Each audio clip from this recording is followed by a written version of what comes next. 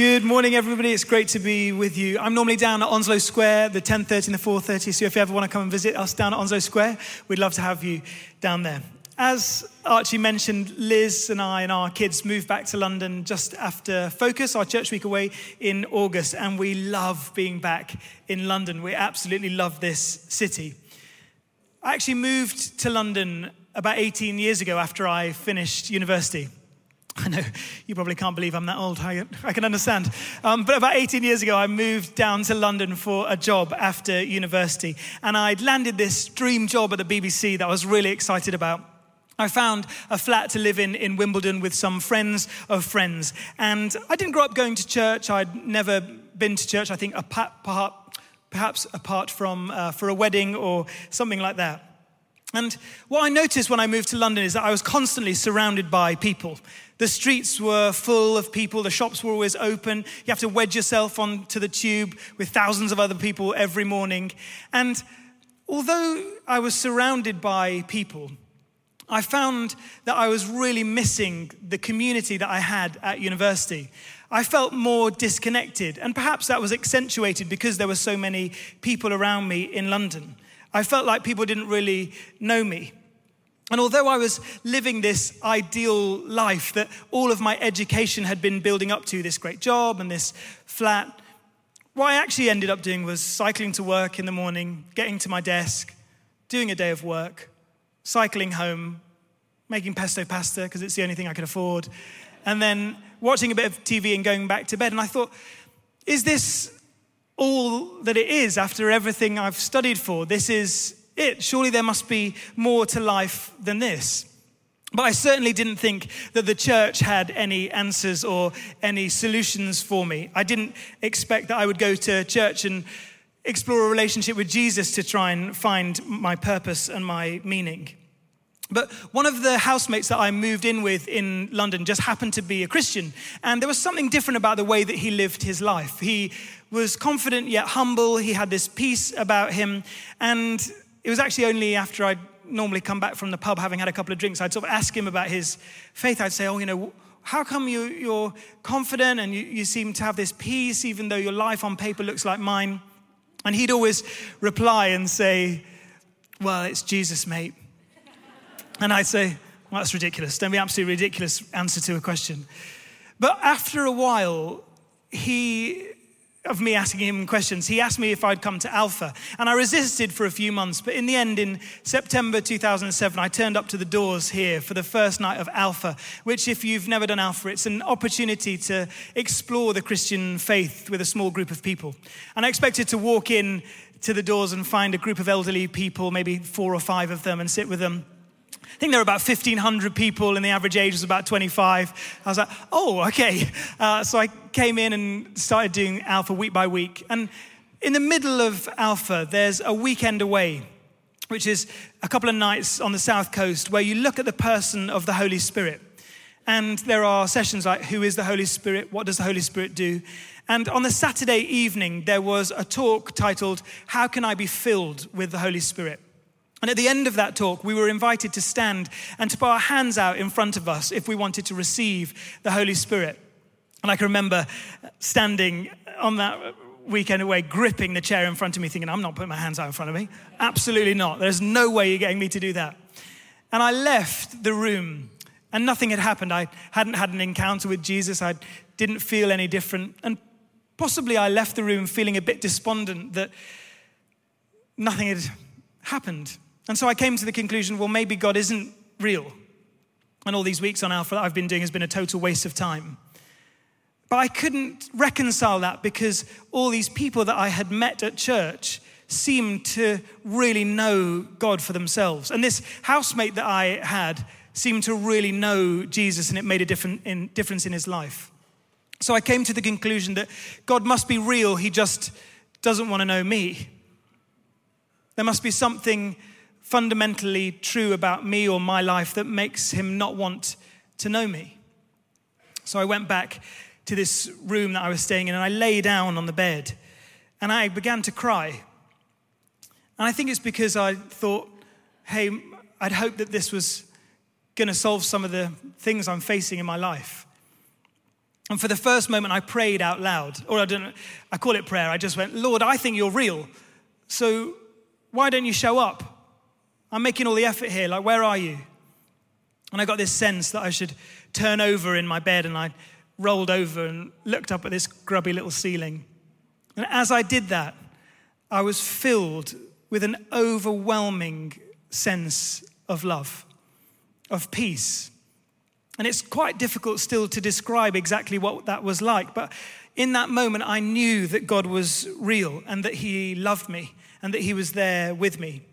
And my life was totally transformed from that moment onwards. In fact, I went back to dinner with this small group of people who were on Alpha. And I'd been so difficult in the Alpha group. I'd been so argumentative that I went back and sat down, and they were like nervous to ask how I was. They're like, you okay? I was like, actually, yeah, you know what? I think there's something to this. They're like, what has happened to you? I was totally transformed. A year later, I started working at HTB and felt called to ordination. And as Archie said, Liz, my wife, and I moved down to Brighton to help them with the church plant, and then moved to Portsmouth. And when we were asked if we might come back to London, we were absolutely thrilled. It feels like coming home. I sort of see that spot where I sat in my Alpha group, and Liz and I got married here on these steps, and I got baptized in this pool that's under the stage just there. And so it's such a privilege to be back here with you all. Today, I'm going to continue, as Archie mentioned, a series that we started last week looking at the book of Corinthians. And last week, Catherine, our associate vicar, preached on 1 Corinthians 13, verses 1 to 3. And she talked about how we're called to be a church that is known for its love. And today, I'm going to continue looking at the next few verses, 1 Corinthians 13, verses 4 to 7. And they say this: Love is patient. Love is kind. It does not envy, it does not boast, it is not proud. It does not dishonor others, it is not self-seeking, it is not easily angered. It keeps no record of wrongs. Love does not delight in evil, but rejoices with the truth.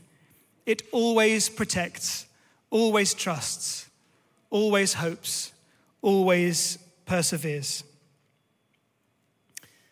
The question that the author of these words, Paul, the Apostle Paul, was asking is, what does love look like? What is love supposed to look like? And the church in Corinth wasn't characterized by love. They'd come to know Jesus. They'd been filled with the Holy Spirit, but their behavior and their character, the way they treated one another and the way that they were known in the city of Corinth, definitely wasn't characterized by love. And so Paul writes to them to say, you should love one another. But he doesn't want them to get it wrong. He doesn't want to write to them and say, you should love one another, and them all guess what that is supposed to look like. So he's at pains to describe exactly what that love is meant to look like. He starts with 2 things that love is, then 8 things that love is not, followed by 4 things that love does. And in this series that we're doing, we're looking at how HTB can be a church that loves London, a letter to London. And there are things that Paul was saying to that church in Corinth that I think are relevant for me and for you today. So I want to look, what does love look like? 3 things. Firstly, love is countercultural. Love is countercultural. I absolutely love being back in London. I really love the hustle and the bustle. You know, some people really enjoy elbowing people out of the way to get on the tube. I'm sort of like that guy. I really love it. I love clocking a Lime bike and think I'm going to be first to get that Lime bike before somebody else scans it so I can unlock it. I've started a Pret coffee subscription. Has anybody else got a Pret coffee subscription? Yes. I'm saving thousands of pounds a month. 5 coffees a day for £25 a month. I'm literally, I can't believe it. There's a Pret every 10 steps. It's just the best thing I've ever known. And every day I go to Pret, and I love it because not everybody knows the system in Pret. You queue up, you order your drink, you step to one side, you wait till they call cappuccino, and then you take your drink. And every morning there's somebody who's ordered a cappuccino, and the barista's going, cappuccino, cappuccino, and we're all eyeballing the person with their headphones in, looking at their phone, going, that was you. You ordered the cappuccino. Get it. You're slowing us all down. Really enjoy being a bit frustrated with everybody about it.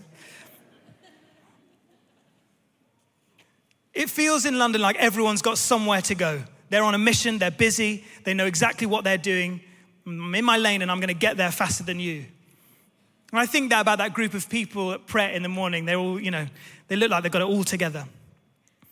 And then every now and again, I overhear a conversation or I look at somebody a bit more closely and I realize just beneath the surface, they're struggling with anxiety and loneliness, feeling disconnected. Perhaps they're worrying about debt or just about holding a relationship together. So often I think we all think that everybody else is sorted and we're the only ones who haven't got it all together. And it's true for so many of us in the church as well. You might be here this morning thinking, I put on a pretty good show as I walk through those doors, but actually things are falling apart a little bit for me. And in London, it's more easy to feel disconnected because we're walking alongside 9 million other people without them ever truly knowing us or loving us. I love London, but it's not a city characterized by love. Last year in this capital, 30 young men and boys were murdered. Knife crime tearing families apart. It feels as though we've lost another prime minister and the government doesn't have the answers to the questions that we're facing right now. The press are ready to pull anybody apart who tries to come up with a solution. People are fearful going into this winter about how they're going to heat their homes and put food on the table. In a city that isn't characterized by love, when we do see love, it really cuts through and is noticeable. I love this video of my friend Isaac's son. I think we've got a little clip of it here. Hi. Say hello. Hi. Say yo. Yo. Yo, we getting the back. So what's going on?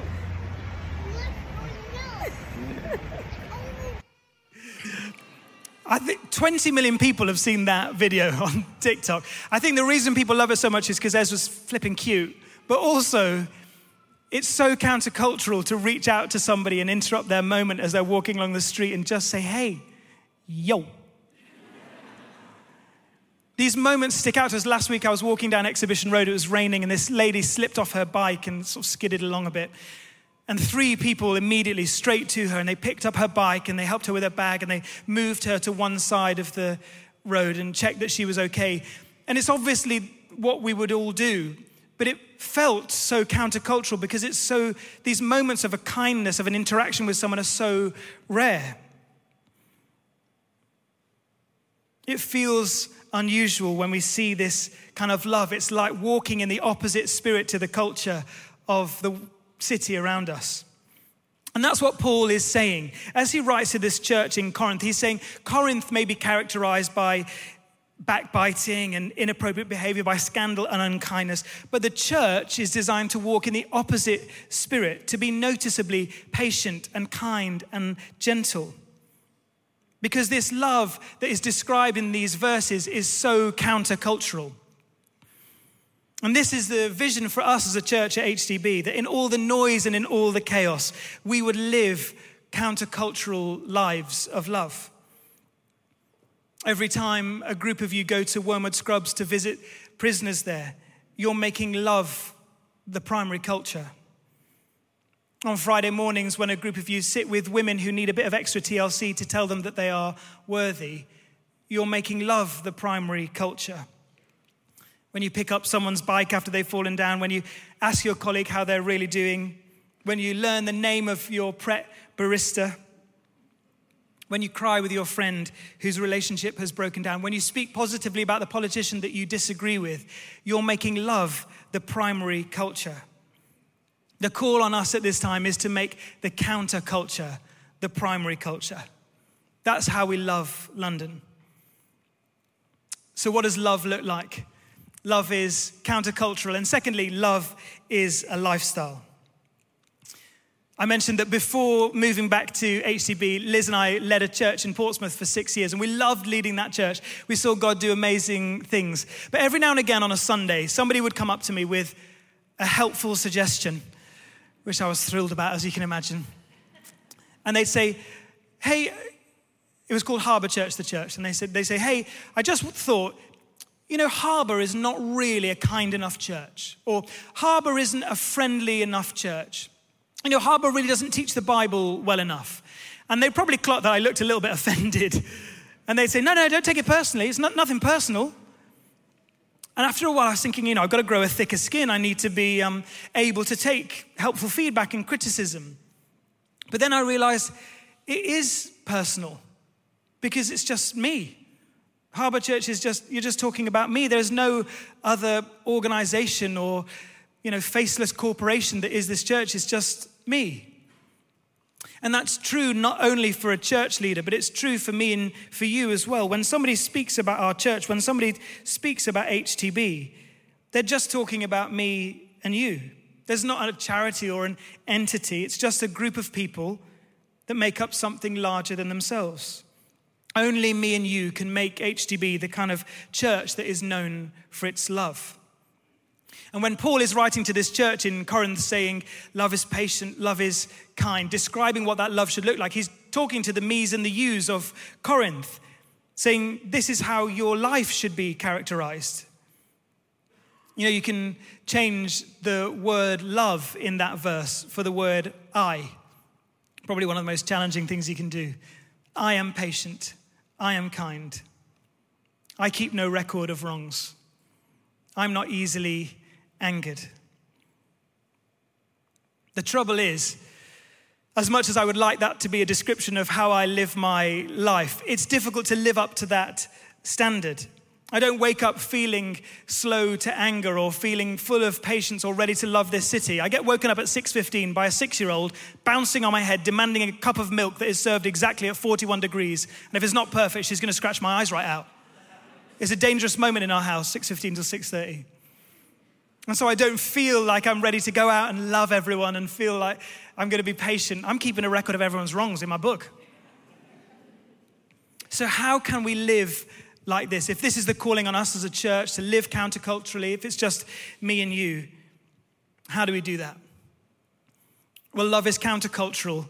Love is a lifestyle. And thirdly, and most importantly, love is a person. Liz and I have been married for about 13 years now. And when we first got married, I thought that when we got to bed, we'd sort of have like a conversation for about 45 minutes as I processed my day, pillow talk. I'd sort of lie down and tell her about my day, and she would really love that. We'd have a hug, and that's what love looks like in a marriage. Liz made it abundantly clear within the first sort of 2 days of our marriage that is not what love looks like to her. She puts her head on the pillow, lights off, and she's fast asleep. Don't disturb me. In fact, she's downloaded a white noise app on her phone, and she plays white noise now, so that when I think she, just to drown out the noise of me whittering onto her, shut up, trying to go to sleep. What I did realize after about 11 years was that if I put on a pair of yellow marigolds and clean all the toilets before she gets home from work, she feels very loved. Cleaning toilets does not make me feel loved. I need a hug and to be told I'm looking like a 10 out of 10. The way that we love one another is unique to that person. The problem is figuring out what love looks like to the other person. Everybody loves differently, and there's no yardstick for what love objectively looks like. When you remove human love from divine love, you get chaos. If you don't have one way to define what love is, then you just chase this feeling or this emotion of feeling loved without ever really knowing what love looks like. But there is only one true definition of love, and it is Jesus. It's not an emotion, it's not a feeling. It can only be defined by a person, Jesus. Jesus, who is love, not just loving, but he is love.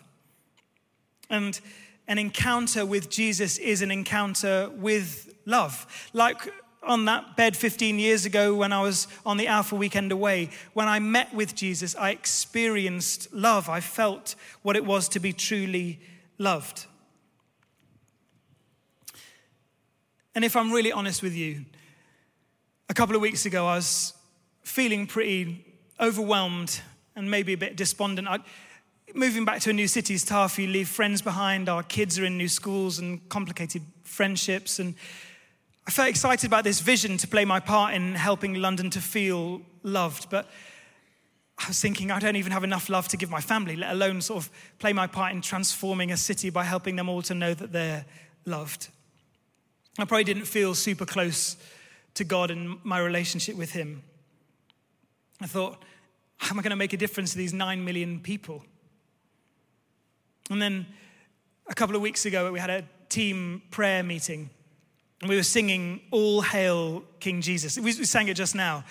It's one of my favorite worship songs. But as we were singing All Hail King Jesus, I had this picture really vividly pop into my mind. And it was a picture of Jesus after he was raised from the dead and ascended back to heaven. There's this picture of him in this room with a throne where the Father was sat on the throne. And as he walked from this end of the room to the other, there were legions of angels singing, "Holy, holy, holy are you, Jesus, conqueror of death and evil. All hail King Jesus," as Jesus walked up and took his place at the right hand of the Father.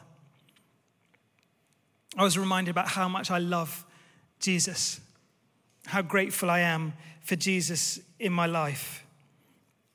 And it made me think that song that the angels were singing has been sung for 2,000 years as they worship Jesus. It's still being sung now. And on a Sunday morning when we worship together, we're joining in with that song in heaven, worshiping, singing, "Holy, holy, holy are you, Jesus." And that's the song that we sing over London, inviting them to know a person who loves them. Not pretending for a minute that we can fix their problems or help them to be perfectly loved, but we can introduce them to the person who is love. You know, the most loving thing that anyone's ever done in my life is invite me to Alpha, because I met Jesus, who loved me perfectly, who knows me intimately. And in this person, everything that we need can be found. The broken pieces of our lives can be put back together. We can know hope and safety, and we can trust Jesus with everything. And as I had that picture and experienced that moment again with Jesus and was reminded, you know, over the last couple of weeks, I've noticed that I'm just ever so slightly more patient. I feel a little bit gentler. I'm keeping fewer records of everyone's wrongs. Because as we encounter the love of Jesus, we are changed and transformed by the power of the Holy Spirit at work in our lives. We become like Jesus. And out of the overflow of the Holy Spirit at work in our lives, we're able to better love those around us. You know, this letter to London, how we can be a church that loves London. The only thing we have to offer is to be loved ourselves by Jesus and allow him to change us from the inside out so that we can invite this city to join in with that song, to worship the one who loves them. Amen.